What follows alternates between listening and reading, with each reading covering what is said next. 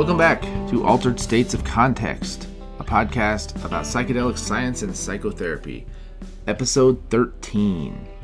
Today, Brian and I will dig into one of our favorite topics, the stigma that sometimes is held against users of psychedelic medicines and advocates for psychedelic medicine. We'll discuss and break down a paper that Brian co-wrote about stigma and bias amongst psychologists and find out what many people in the profession are thinking about psychedelics and their effects, as well as talk about our own experiences of stigma in the environments that we've been a part of over time.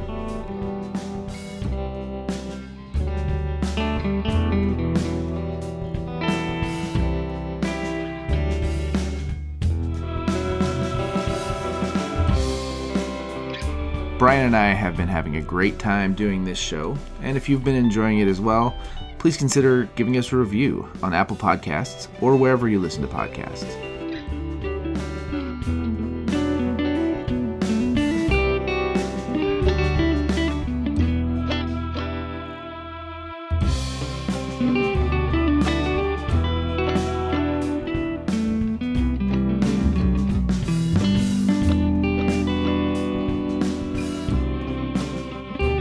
Additionally, you can share this on your social media feeds or email it to friends. We believe that information is power, and we'd love to see this knowledge pass far and wide. And now, thank you for listening. Enjoy the show.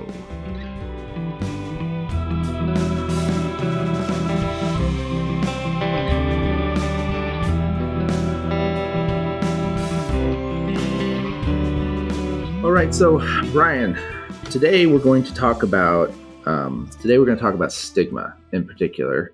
We're going to talk about a paper that you were a part of writing called Attitudes and Beliefs about the Therapeutic Use of Psychedelic Drugs Among Psychologists in the United States. We want to kind of get a sense of what people in the profession of psychology are thinking about psychedelic drugs. So we'll explore the paper a little bit. I'll kind of give you a chance to talk about, what's in it and some of the conclusions. And then we'll broaden the conversation to talk just more about stigma generally within the profession of psychology, but maybe even more broadly. And we'll talk about perhaps examples of stigma that we've encountered or that our clients have encountered and how that affects the world of psychedelics and psychedelic therapy today. Sound like a plan? Yeah, that sounds great. This is a topic I'm really passionate about and something that I think needs to be addressed more directly, the issue of stigma that exists when we talk about psychedelics or drugs in general. So since this is a paper that you are an author on and worked on preparing, why don't you set it up for us and tell us a little bit about what this paper seeks to do? So this was a survey study of psychologists. It was based on some prior research that looked at attitudes around psychedelic and psychedelic-assisted therapy amongst psychiatrists. So we wanted to apply kind of a similar methodology to a mental health care profession, like a therapy profession. And so we asked a bunch of different kinds of questions, but the kind of core of it was we presented two vignettes to the participants. And so this was a survey study of psychologists and basically assessed their attitudes around psychedelics and psychedelic-assisted therapy, both directly and indirectly. So there were some questions that asked them explicitly, how do you feel about psychedelics? How concerned are you about the risks, etc. But we assessed attitudes around psychedelics indirectly by presenting a vignette to the participants. And the vignette included a situation where they met a client who came to them after having a mystical kind of experience. In the vignette, it said something like the client describes having a sense of transcendence and connectedness, a sense of clarity about their lives, and so on, kind of typical mystical experience descriptions. And in one condition that client said that they had a meditation retreat that weekend. And then in another condition, the client said that they had used psilocybin mushrooms that weekend. So the only thing that was different was whether or not it was meditation, retreat, or mushrooms.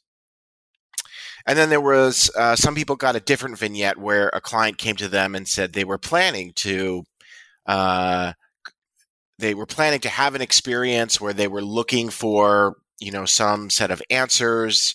And in one condition, they were thinking about attending a meditation retreat, and the other condition, they were thinking about using psilocybin mushrooms. And so, differences between the two conditions, whether it was meditation retreat or mushrooms, we could say, the only thing that was different was that part. So the results would indicate any potential bias that was activated by those terms.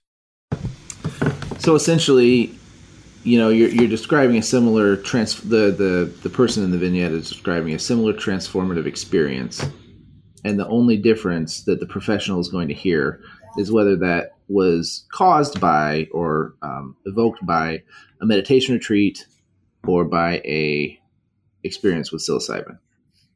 Yeah, that's correct. And so for the participants who got the vignette around a client saying they've already had an experience, 3/4 of the survey respondents said they would be likely to or definitely warn clients about risks associated with psilocybin, compared to about 25% who would warn about the risks of a spiritual or religious activity. And about 5 to 8 times as many participants indicated that they would be very or extremely concerned about the client's safety when they mentioned and the risk of developing psychosis when they mentioned their use of psilocybin, as opposed to their participation in a meditation retreat. And that was in particular kind of interesting to me, because what do we know about the risk of developing psychosis from psilocybin or other psychedelics versus a meditation retreat? That's a great question, and we cite some research in our discussion that suggests, by some estimates, they're equal. That the risk of having a psychiatric adverse event in the context of meditation is about equivalent to the rates associated with the natural use of psychedelics, which is somewhere between 8 and 11%.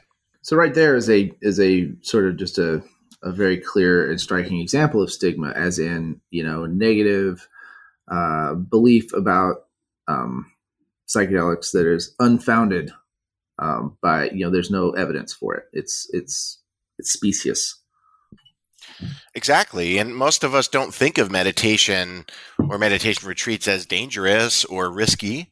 We don't have that kind of image of it. But there are many in the mindfulness community who, talk about and warn that there is some risk associated, especially with more like long-term meditation, when you're doing longer sittings or, weekend or even longer than a weekend retreat.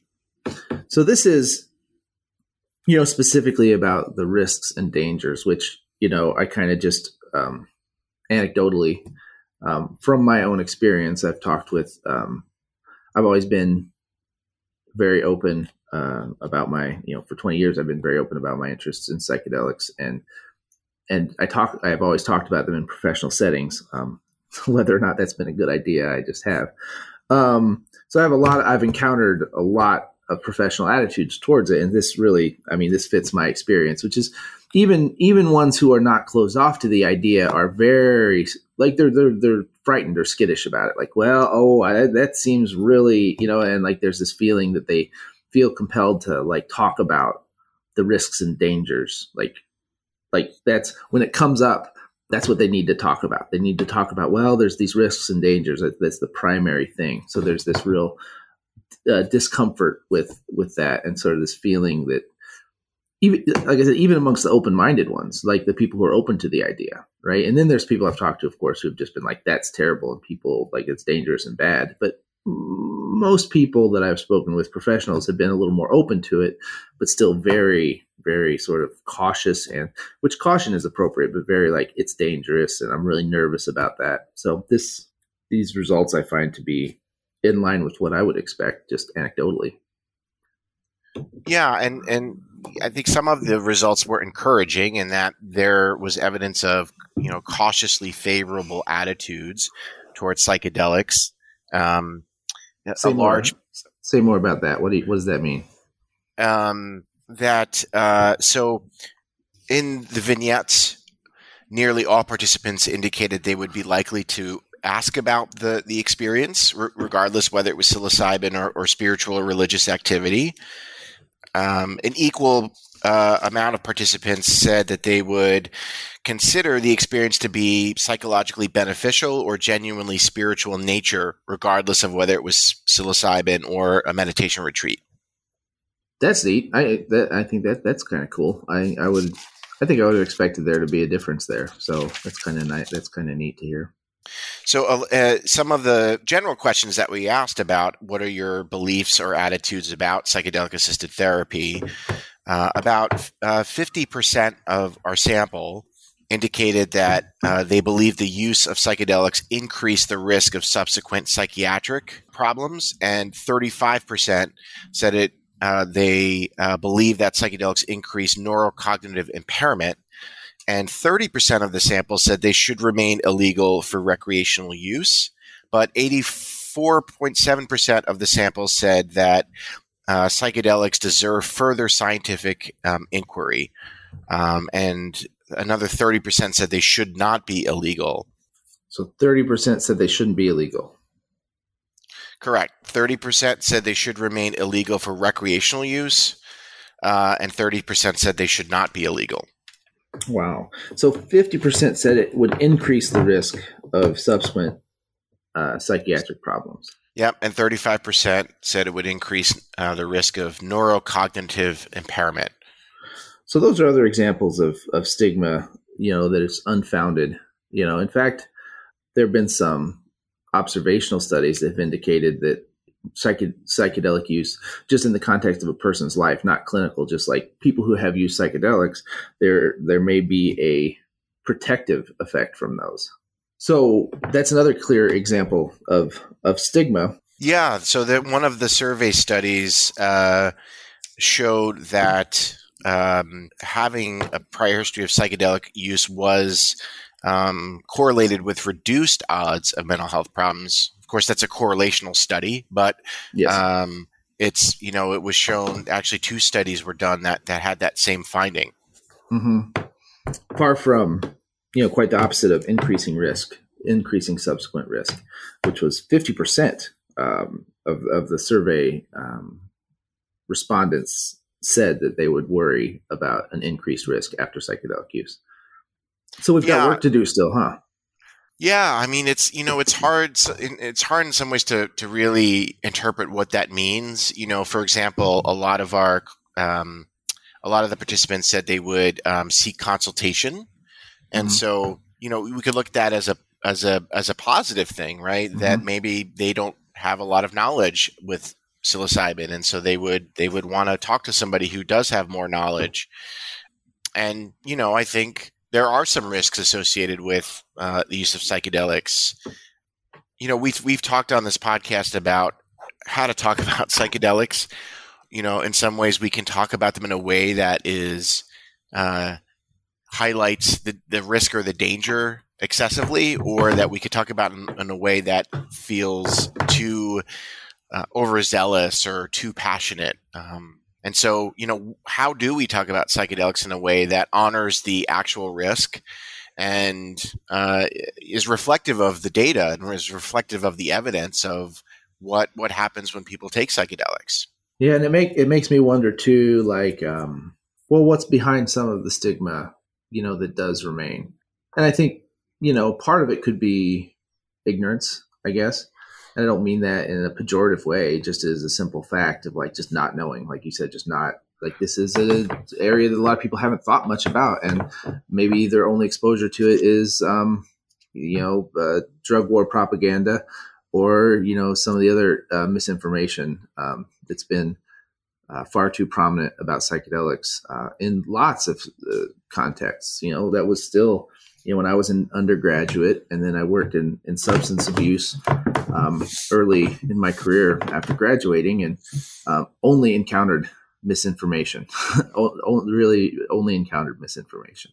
So that's likely to be a lot of people's just main exposure. So ignorance, I think, plays a large part. And the other piece I really think is fear,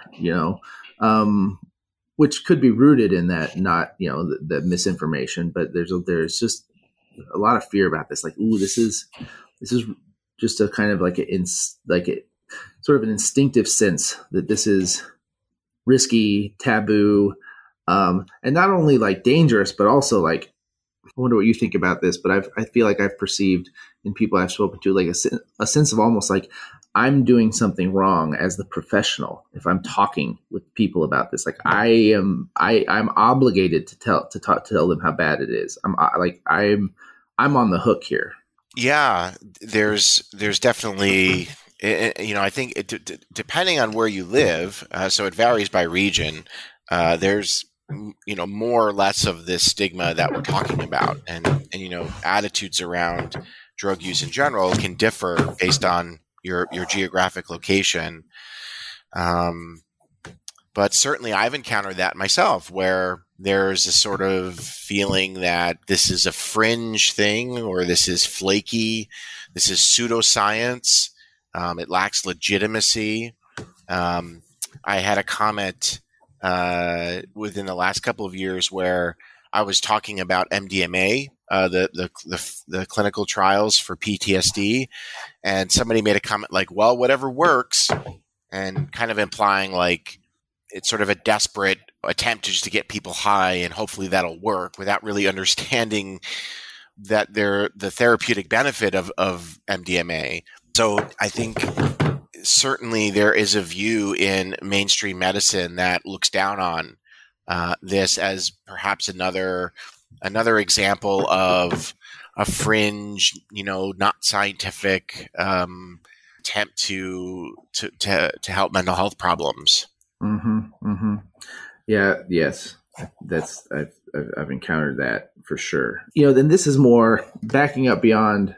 I mean, I think the profession of psychology, psychiatry sits in, our broader cultural context. But if we're talking about that broader cultural context, I mean, there's still like the assumption is that getting high is bad, right? And everything flows like getting high is bad. You shouldn't do it, and then we have carve outs, right? Like there's certain carve outs we can make. We can make a carve out for like, hey, if you've had a big injury, getting high from opiates is okay because you're controlling the pain. Getting high is not good, but the pain control is worth it. We're looking at the psychedelic as medicine, and it's like, well, okay, if it can help treat people, okay, but then there's other people that are deeply skeptical of it. It's like you said, so let's just getting people high. How can that be a good thing? Because underneath that is the assumption like getting high is bad. You've seen that, with marijuana. I think that stigma is shifting with, it's not gone, but it's shifted really, really rapidly with marijuana. But it's a real sort of bias towards a standard, like ordinary state of consciousness is, that's what you're supposed to do. You're not supposed to get high. Of course, alcohol is fine. Although, I think I don't think everyone thinks, alcohol is fine either.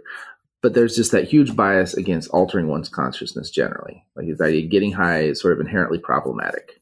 Mm-hmm. And it isn't something that you really should do at all. Right. I love this conversation because I think there is if you look at human history, there's been this fundamental desire of humans to alter their state of consciousness. Mm-hmm. And actually we see it in some animals as well, given the opportunity.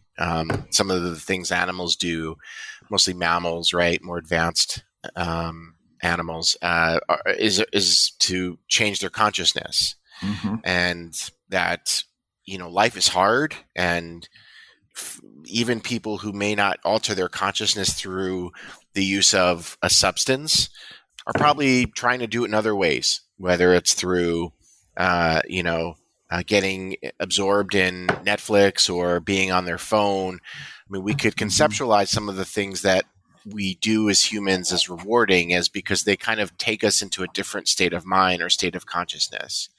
And I agree, there is this sort of, thing that comes up, like when I do trainings on psychedelic assisted therapy, sometimes people will say, well, isn't this just getting high? Or, usually like if I answered the way I really wanted to, I would say no. And if it was, what's wrong with that? What's wrong with wanting to seek out some relief? Or, in psychedelic experiences, there is the experience of afterwards feeling like there was some clarity achieved or a shift in perspective that winds up feeling beneficial. Yeah, it makes me think of a book I read years ago by Dr. Andrew Weil, who most people know him as the big, jolly, bearded, bald, natural health MD guru person. Writes a lot about diet, nutrition, alternative health, things like that. But early in his career, he did research in marijuana. Right, in the late '60s, right when the hammer sort of fell with the drug war and prohibition and all that. So that sort of ended that. But that was his earliest work, and he wrote a book called The Natural Mind about that. And the central argument of the book is that the drive to alter one's consciousness is innate. Like you just said, and it's a sort of a book league argument of that I really enjoyed and would recommend because I think it is. We have it's hard to be a person. It is, and this comes to me every day. My day job. I'm a counselor. I see dozens of people a week, and life's hard. And it's a lot to bear. And, we have these brains that sort of understand inherently our predicament, which is, it's a tough one. Us humans are in a tough one. Unlike zebras or donkeys or fish or whatever who, go about their lives and can certainly experience pain, but they don't walk around with this knowledge of, man, I'm going to die. Everybody and everything I care about is going to die. This is temporary. How do I make sense of that? And, and that's something that we as humans, that's our predicament, is understanding the impermanence of everything. And that's heavy, man. That's heavy. And the desire to, and the need, I will say the need to transcend that at times, to see something else, to see to see it from a different angle, to not just be weighed down with that knowledge is tremendous, and I think that that's one thing, psychedelic experiencing in particular, but even other forms of altering one's consciousness can ease, is to ease that burden of knowledge, of understanding that, like, this predicament we're in life, which is amazing and beautiful and so many good things, but also like this sort of mind fuck, to put it bluntly. Yeah. And that idea that we're all looking to make sense of it. And, that it's okay sometimes to want to, have some distraction or escape. I'm not saying that's what psychedelics are, but just for the sake of argument, if that's what they're looking for, like, that's okay. And, that's something that maybe in our country, because of our, Puritanism history, or, we could look at it from, historical perspectives, like, that's not something that is kind of officially sanctioned by our mainstream culture. Which is, like you just pointed out, it's maddeningly hypocritical, if you ask me, because it's perfectly okay if you want to go, binge Netflix for 4 hours, which is great. Fine. I'm not against binging Netflix for 4 hours, but it's the same thing. like you drive down the street and there's billboards advertising escapism. You can spend your money to escape by eating or drinking something, online. You can lose yourself in the the metaverse now? This is the thing. Facebook is rebranding as the metaverse, which seems like this is like there are certain clear points, when in our current culture, I think, where it's like, well, this is where the dystopia starts. Well, this is where the dystopia starts. Well, this is definitely one of those. I'm like, oh yeah, okay. This is where this is like okay. The beginning was probably a while ago, but this is a very clear marker to me. It's like, okay, we're living in the metaverse now. All right. Yeah. Like the metaverse, the Matrix, whatever it's to say.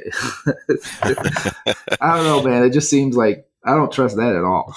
But, all these are ways of escape, like escaping this sort of predicament that we're in which suffering is inescapable. It's inescapable. And the only time we get, perhaps for many, the only time they get reprieve is to find some sense of escape. But there are certain kinds that are okay and certain kinds that aren't.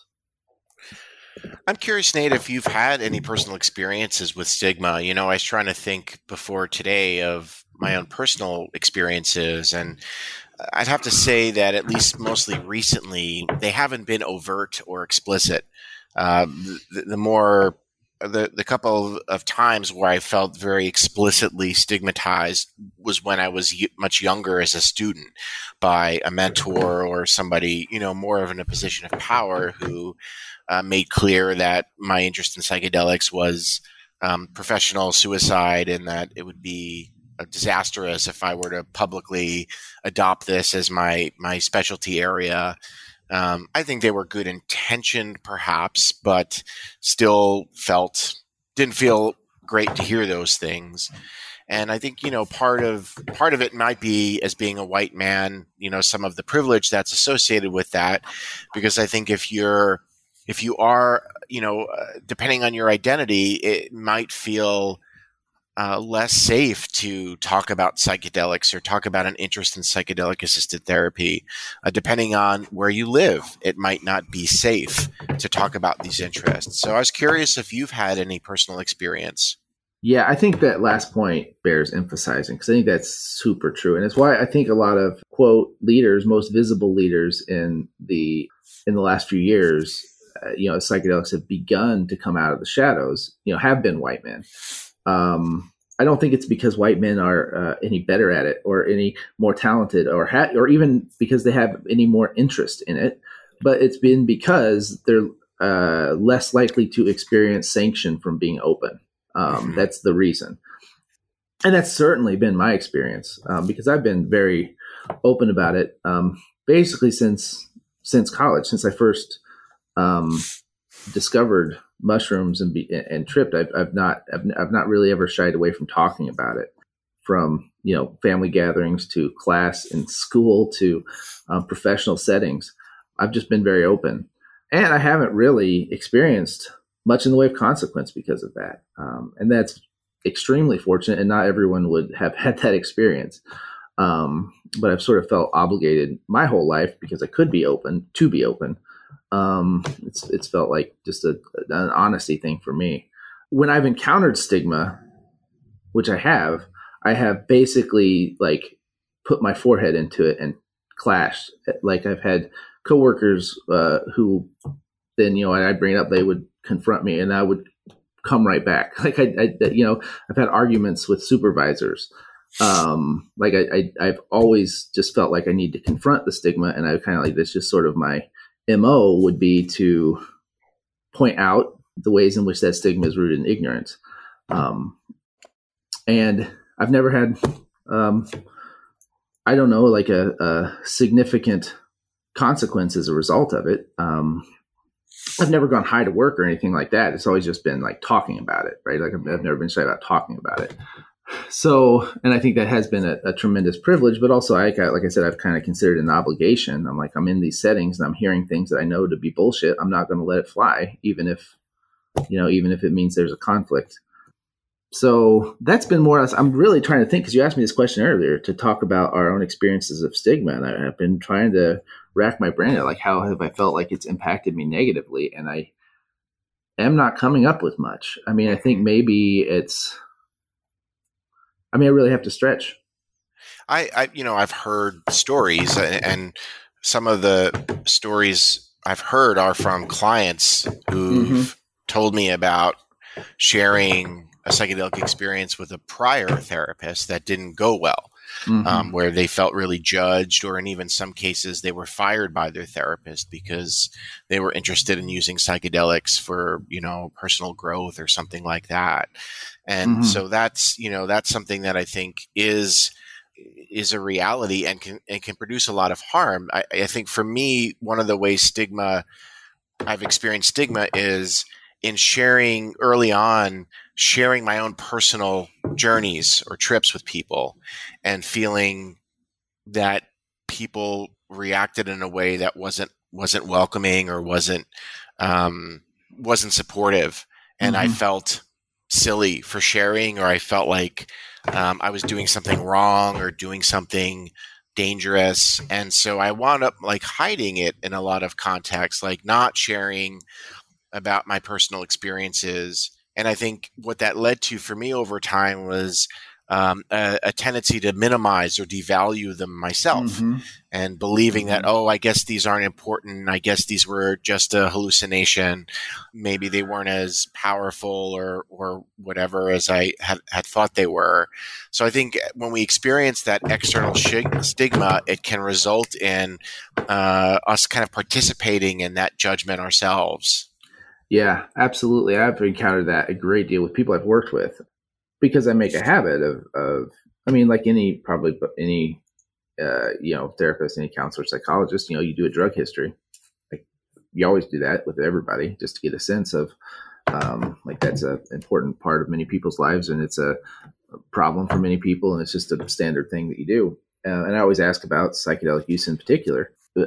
People are very clearly defensive. Their first reaction is to be very defensive about it. And I think that is that stigma, either because they've had bad interactions about it before, where they felt judged, and that's certainly been the case. And I've talked to many people about their prior experiences of being judged for that, or they just assume they will be because they know, hey, like, I'm talking to a professional here. Never mind that the professional they're talking to has hair down to his shoulders and doesn't wear shoes, but like, whatever. It's they're still like expecting in a professional setting that like they're going to be judged. They're going to be told that this is dangerous. They're going to be told. And so when I just ask open-ended questions about it and they have a chance to actually talk about it, you can really palpably see the sense of relief that, like, wow, I can actually take this seriously and talk about this, because this is something that I don't understand and need to make sense of, and really want to talk about, but don't feel like I've ever been able to because it's been shut down. So I think that stigma operates very much by often minimizing people's experiences, like you described. And, in some of my experiences of that, my psychedelic experiences are some of the most profound, meaningful experiences I've had. They're sacred to me. And, I'm not alone in that, of course, right? This is one of the ways in which people will talk about their psychedelic experiences. So to have something that is so meaningful to you, devalued, and, even if it's like a slight comment, like it sort of hurts that much more, because it's the same as like religion, right? We know that we probably shouldn't be, it's okay not to agree with somebody's religion, but we shouldn't be, putting it down because that's important to them. So it's something that for many of us, many people who've been touched by psychedelics, it's such a powerful experience. So it's any degree of stigma is gonna sting that much more. Yeah, I think that this conversation definitely has me thinking back, and and you described being dismissed or devalued, and I think back, and like I described, butting my head up against that, and I do remember in undergrad, because I talked about it with professors, and I had an advisor who I brought it up with, and it was really like got the sort of a very dismissive interaction, not unkind, but very dismissive about it. And so that's why I did, I did a big lit review on the early, so like that's how I responded to that professor, was I did a lit review about the psychedelic research that was done in the 50s, 60s, and early 70s. Because I was like, well, look, I'm not crazy here. Look at this. I'm not like making this up. I'm not just some like tripping hippie, although I am, but not just that. So it was always to kind of like instinctively to like say like, no, this is real. I've always had this real intense need to push back when I've encountered that. Like, no, don't tell me what my experience is. Like, this is some real shit. And like, I've just always had confidence in that experience and felt like I use this word obligation. And it really has been that sense for me. Like, I feel obligated to push back on that. To broaden back to a more broad level, stigma is, going to, I think, be more relevant as psychedelic assisted therapy disseminates more broadly. So as MDMA assisted therapy, psilocybin assisted therapy becomes FDA approved, or certain states like Oregon begin practicing psilocybin treatment, and more people will actually be able to access this type of treatment. I think that's where there'll be, these forces will play out a bit more, and it'll be important to provide education. I think that's one of the things that, in my experience, there's such a great need for now. And because of that, I think we all have a role to play in that. We can all play a part in helping to educate, kind of, as you mentioned, situations when we encounter misinformation. We can use that as an opportunity to educate if we feel safe enough to do so. So that, we are helping to dispel these old myths, this old drug war ideas, these, misinformation, things like, MDMA rots the brain, or, LSD stays in your spine forever. I mean, these are things that are out there in the culture. Do you remember the one where, this is one I heard multiple times, and this is kind of just like funny stories of stigma here. And I wonder if you have any of them. Like, I remember clearly being told by multiple people a story about, and I looked into this, I tried to find it. I'm like, is this true? Is this true? It's not. But a guy is a story about somebody in the 60s who they took acid, and then they became a glass of orange juice, and they thought they were a glass of orange juice, and they couldn't lay down for the rest of their lives because if they laid down, they would spill, and they had to be hospitalized and put in like this. But I heard this story multiple times from multiple sources, so it wasn't just like some person. It was like somehow this is a story that started somewhere. Yeah. I mean, I haven't heard the orange juice story, but it's not surprising that's out there. I mean, the ones that come to mind are that psychedelics stay in your brain, or they cause genetic damage. I think that's maybe more related to LSD. Like, there was the one, and this was actually a study, right? Like, where they said LSD causes chromosome damage. Yeah. And the study was they put chromosomes in a petri dish and then dumped an amazing amount of LSD all over them. And they're like, see, the chromosomes are damaged. It's like, well, yeah, you just like took these isolated, like if you put basically any substance, which they didn't demonstrate it later, like you put caffeine, you put anything on that, in that concentration, it's going to degrade a chromosome. Like, that's going to happen. So it's just like these out of context studies that then they just amazingly took on this life. Like, people adopted it. Like, yeah, that's evidence for what we want to think. So LSD causes chromosome damage, and despite that, that's like the flimsiest evidence that turned out to be worse than flimsy, just basically completely untrue, but it fit that drug war narrative. Yes. So well that it was just adopted unquestioningly. Yes. Yeah, I mean, I think about MDMA and all of the there has been research demonstrating toxicity in animals, but a lot of that research is done with doses and frequency that are greatly larger and distorted compared to using it in the way that it's used in the clinical trials. And in the way that it's been used by MAPS, there's been no evidence of neurotoxicity. And we don't know exactly, one of the questions that comes up a lot is, what's the magic number? Like, how often can I use something like MDMA without, causing some sort of neurotoxicity? We don't exactly know that, but it seems to be in infrequent doses that it's safe. Yeah, but that's so counter to that narrative. I remember another experience that I was talking about with a fellow student in undergrad who was saying like, well, Nate, I know you're really liking this and this is fun because, like I said, I would literally talk to anybody about this at any point all the time. And he's like, but that's dangerous. And I was like, it's not actually. So let's talk about this. And I said something to him that he has for the rest of his life. He thought it was the funniest thing he ever heard. He was like, I said, LSD is safer than your cheeseburger, right? Because we were sitting at the table and he was eating a cheeseburger. I said, it's safer than your cheeseburger.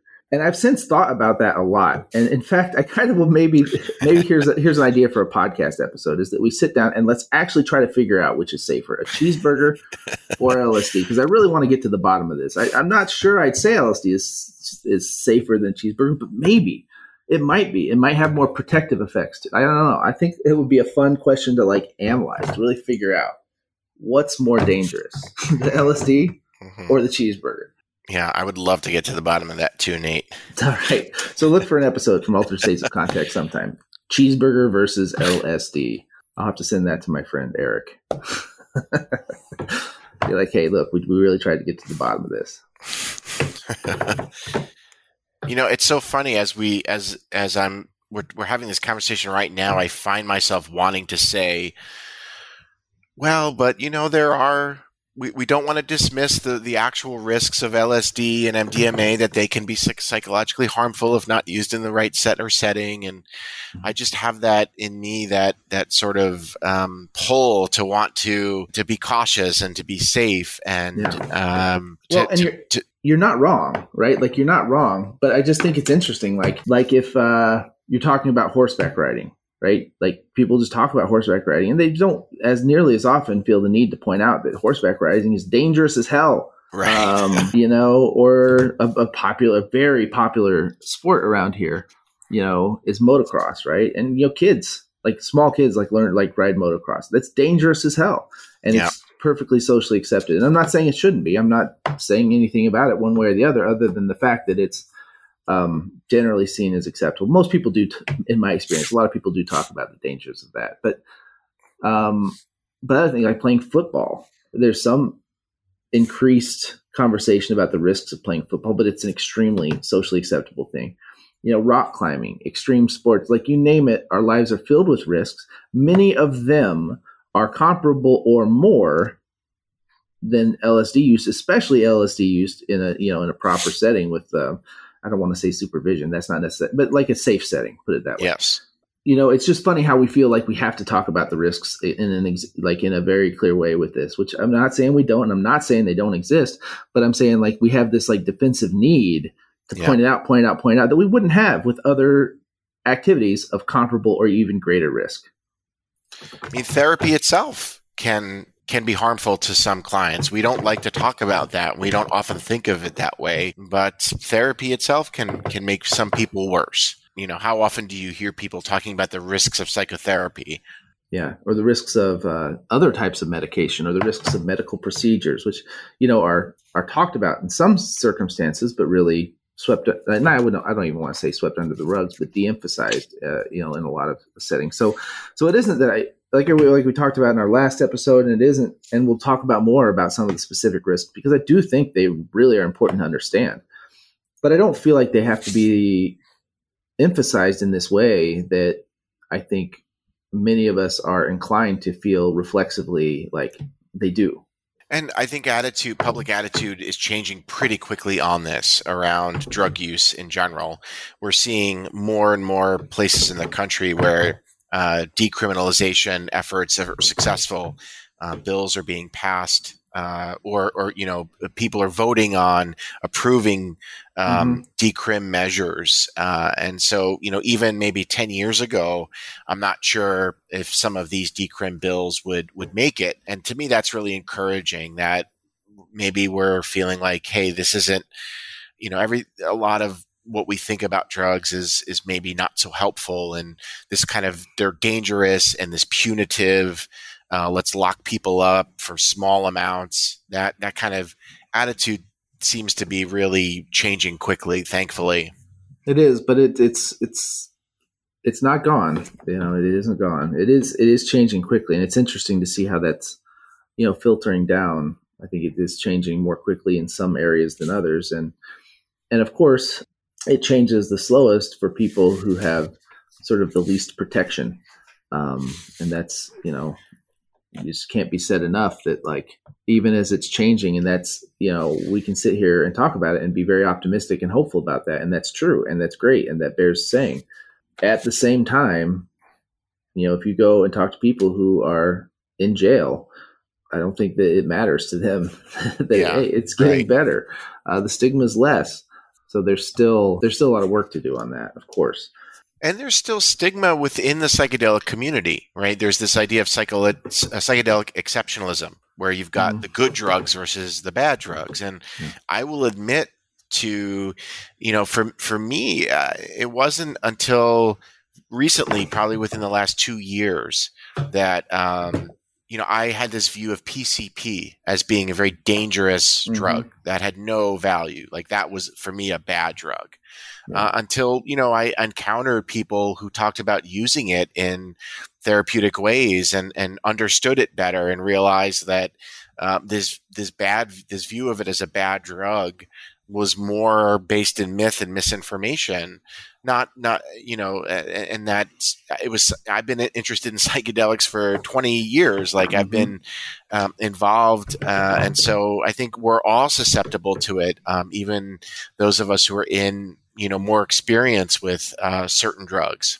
I mean, if we want to talk about the boogeyman of all boogeymen, we can consider the case of opiates, because right now that's, we have the opioid crisis, and I'm not diminishing the suffering, the widespread and deep suffering that is happening in this country right now as a result of that. It's a problem.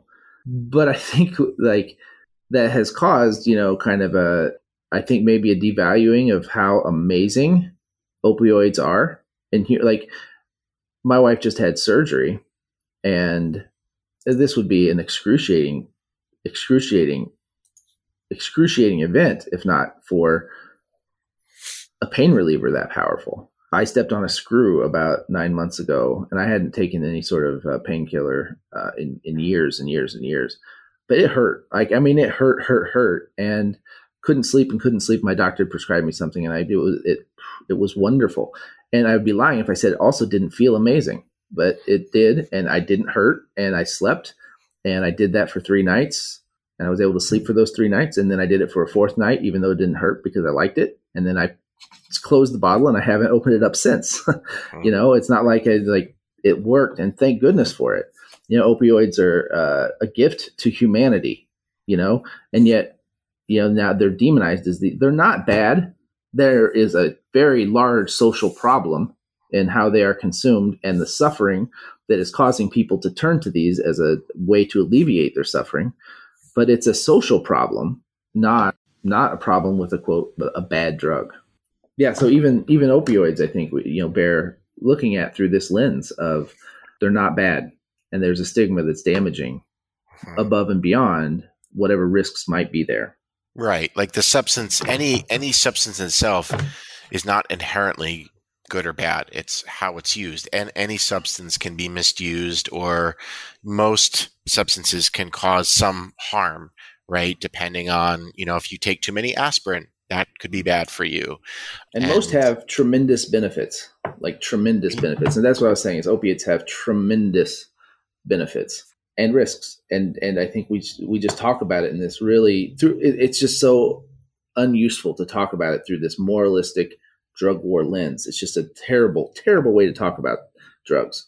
And of course, one of the downsides of the war on drugs is lumping them all together, right? It sort of creates this generalization then that blocks people's ability to see the different profiles. We lump them all together, but they're actually very, very different things. Mm-hmm. And if we don't think of them as different, we're more likely to be, to not be accurate when understanding them or talking about them. I was a kid of the 80s, and was the war on drugs, and all drugs were bad. And, so cannabis and heroin and LSD, they were all the same. They were all going to send me to jail, and I would become, addicted and all of that kind of stuff.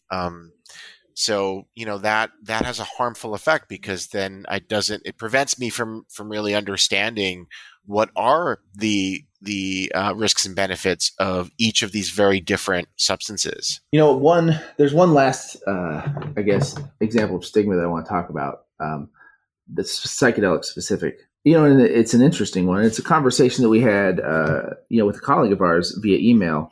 And I think it's even within, so let's say within Buddhism, there's a book that explores this particular topic, Zigzag Zen. It's a great book. And it explores, it's an edited volume that sort of has different points of view and explores this idea of is a psychedelic experience, is a mystical experience occasioned by a psychedelic experience of the same value as one that's induced by meditation. And there are a lot of people that think, no, it isn't, or that it's a shortcut, or that it doesn't produce lasting changes, or that it's something, when you get the message, hang up the phone, that sort of thing. And so I even think within, Buddhism or spiritual communities who are sort of open, there's an open question about, whether the experiences gleaned from these are useful for kind of getting your foot in the door, or whether they're useful as a ongoing sort of path of maintenance. And it's an open question, and I'm not picking on anybody about that. I think it's an interesting discussion and one to be explored versus should they be done judiciously and minimally, or, are they a kind of thing that can be done over time as a maintenance practice? Yeah. And I think that's part of what we don't have a clear sense of yet. Frequency and time spent apart. We've got the model from our clinical trials, but that is a common question. How, is this something I should be using long term, or how often should I trip? And, I think people who are using psychedelics on their own have, found different ways that work best for them. So there's probably different approaches that'll work for each of us. All right. Well, on that note, I think we have, pretty thoroughly explored the topic of stigma and kind of speculated a bit, and also talked about, the results of your study where you actually were able to talk to clinicians and see what sort of the temperature of stigma is amongst some of the people that you interviewed. Do you have anything that you'd like to add to our discussion as we wrap up? Just that I think, attitudes are hopefully changing for the better. And I would encourage our listeners to participate in that to the degree that it feels right for you, by just taking opportunities to educate people that you encounter. If you see an opportunity to talk about the benefits of psychedelics or the research, those kinds of conversations can go a long way. It gets easier the more you do it. That's for sure, right? I feel like you get the little star with a rainbow, that the more you know. Yeah, right. That's turning that on its head. I love it. All right. The more you know, and the more often that you are, talk about this with people, the easier it gets and the more comfortable you feel doing it. Yeah. All right. Till next time, the more you know. I feel like that. I want to make that our tagline now. Altered states of context. The more you know. See you next time.